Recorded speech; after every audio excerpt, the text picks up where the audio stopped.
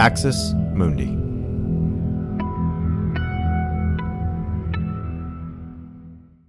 You're listening to an Irreverent podcast. Visit irreverent.fm for more content from our amazing lineup of creators.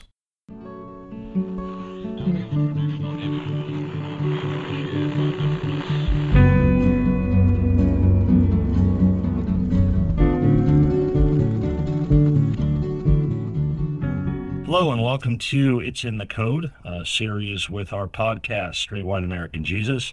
My name is Dan Miller, professor of religion and social thought at Landmark College. And as always, I want to welcome anybody who's tuning in, listening to us. I want to thank those of you who support us. I want to thank the CAP Center at UCSB, with whom the podcast is offered in partnership. Can't do it without you. I say that all the time, and I thank all of you for that. And I also want to thank all of you who keep emailing me and contacting me about this series. Again, I welcome that. My email is danielmillerswaj, danielmillerswaj@gmail.com. And I always say, I'm sorry, I just can't get back to everybody. I do my best, but I really do read the emails. And this could be reflected today. I'm going to talk about a topic in this episode that a lot of people have contacted me about.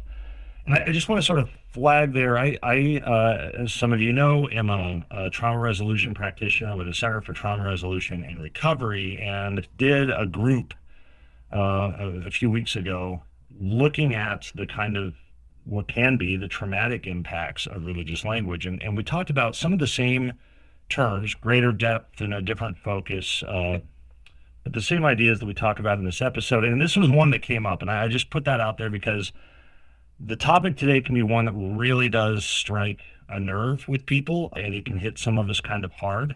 So just to be aware of that and to sort of know that going in. But it's a phrase that a lot of people have contacted me about. A lot of people have brought it up. People who have come out of different kinds of Christian contexts who will say, when I grew up, I heard this all the time. People who are not in those contexts, who they just sort of heard it in passing, and they're a little curious what it means, or they have people in their lives who talk this way and they want to kind of make sense of that. And so we're going to dive in. And it's a big one, primarily, I think, within American evangelical culture or sort of a conservative Christian culture.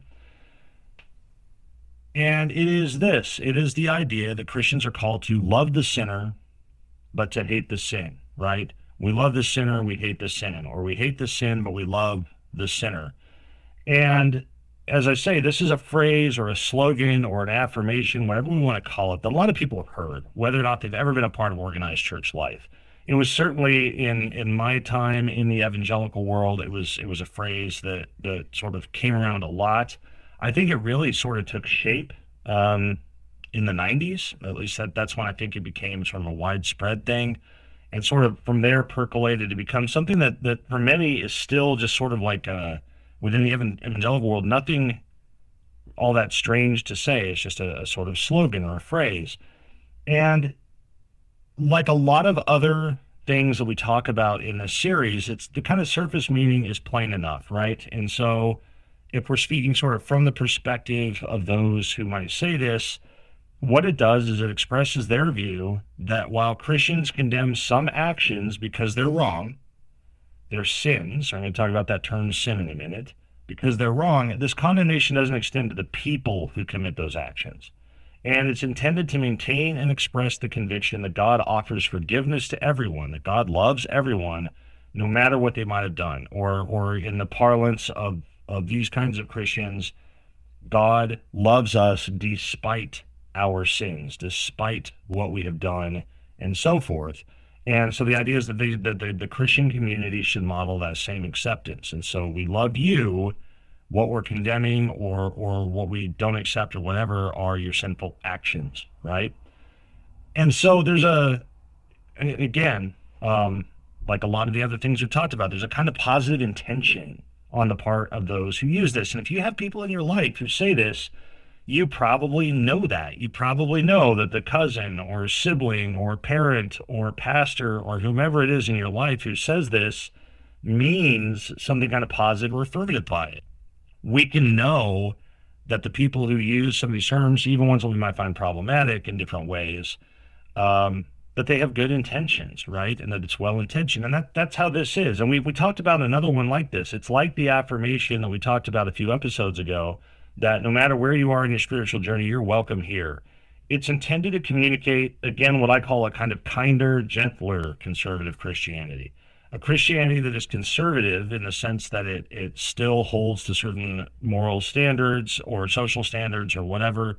It sees itself as maintaining that conviction, but is more accepting or more inviting or more aware of the need to communicate that God does love people and so forth. And it's supposed to communicate a kind of Christian expression that isn't marked by condemnation or guilt, but by acceptance. It's intended to move away from the sort of judgmental attitude that so many have experienced in church life. And very much when I was in this world, that was part of why the language arose, right? It often arose within a more, let's say, a part of the evangelical world that tended to engage more with secular culture, and often was, sort of a generation younger, right? And that felt this need, this desire to quote unquote communicate with the world, or whatever, however the Christians would put that. And the idea was to show that we weren't just about judgment and condemnation and guilt and so forth, right? And because of that intention, because of that assumption or that sense that, this is an affirmative thing to say, Christians who might express this as a kind of conviction, they are sometimes surprised at the pain or anger or confusion that it can arouse in those who hear it. And it does elicit these emotions. As I said, in the group I did with the center, this is one of the topics that came up, and that's what we would talk about, is the emotions associated with it, how it made us feel when we would hear this, the effect that it still has on some of us when we hear this. And I know that for a lot of religious folks who talk this way, that can be really surprising. They don't understand how this could possibly cause pain to somebody else when it's intended to convey divine love and acceptance. Thanks for listening to this free preview of our Swag episode. In order to get access to the full episode and so much more, become a Straight White American Jesus premium subscriber by clicking the link in the show notes. It'll take you like 2 clicks, I promise. In addition to getting access to this episode, you'll have access to the entire Swag archive, over 550 episodes. You'll also get an extra episode every month, ad-free listening, Discord access, and so much more. All that for less than $6 a month, and it helps us keep our flag up and continue to safeguard democracy from religious nationalism, extremism, and rising authoritarianism. Check it out.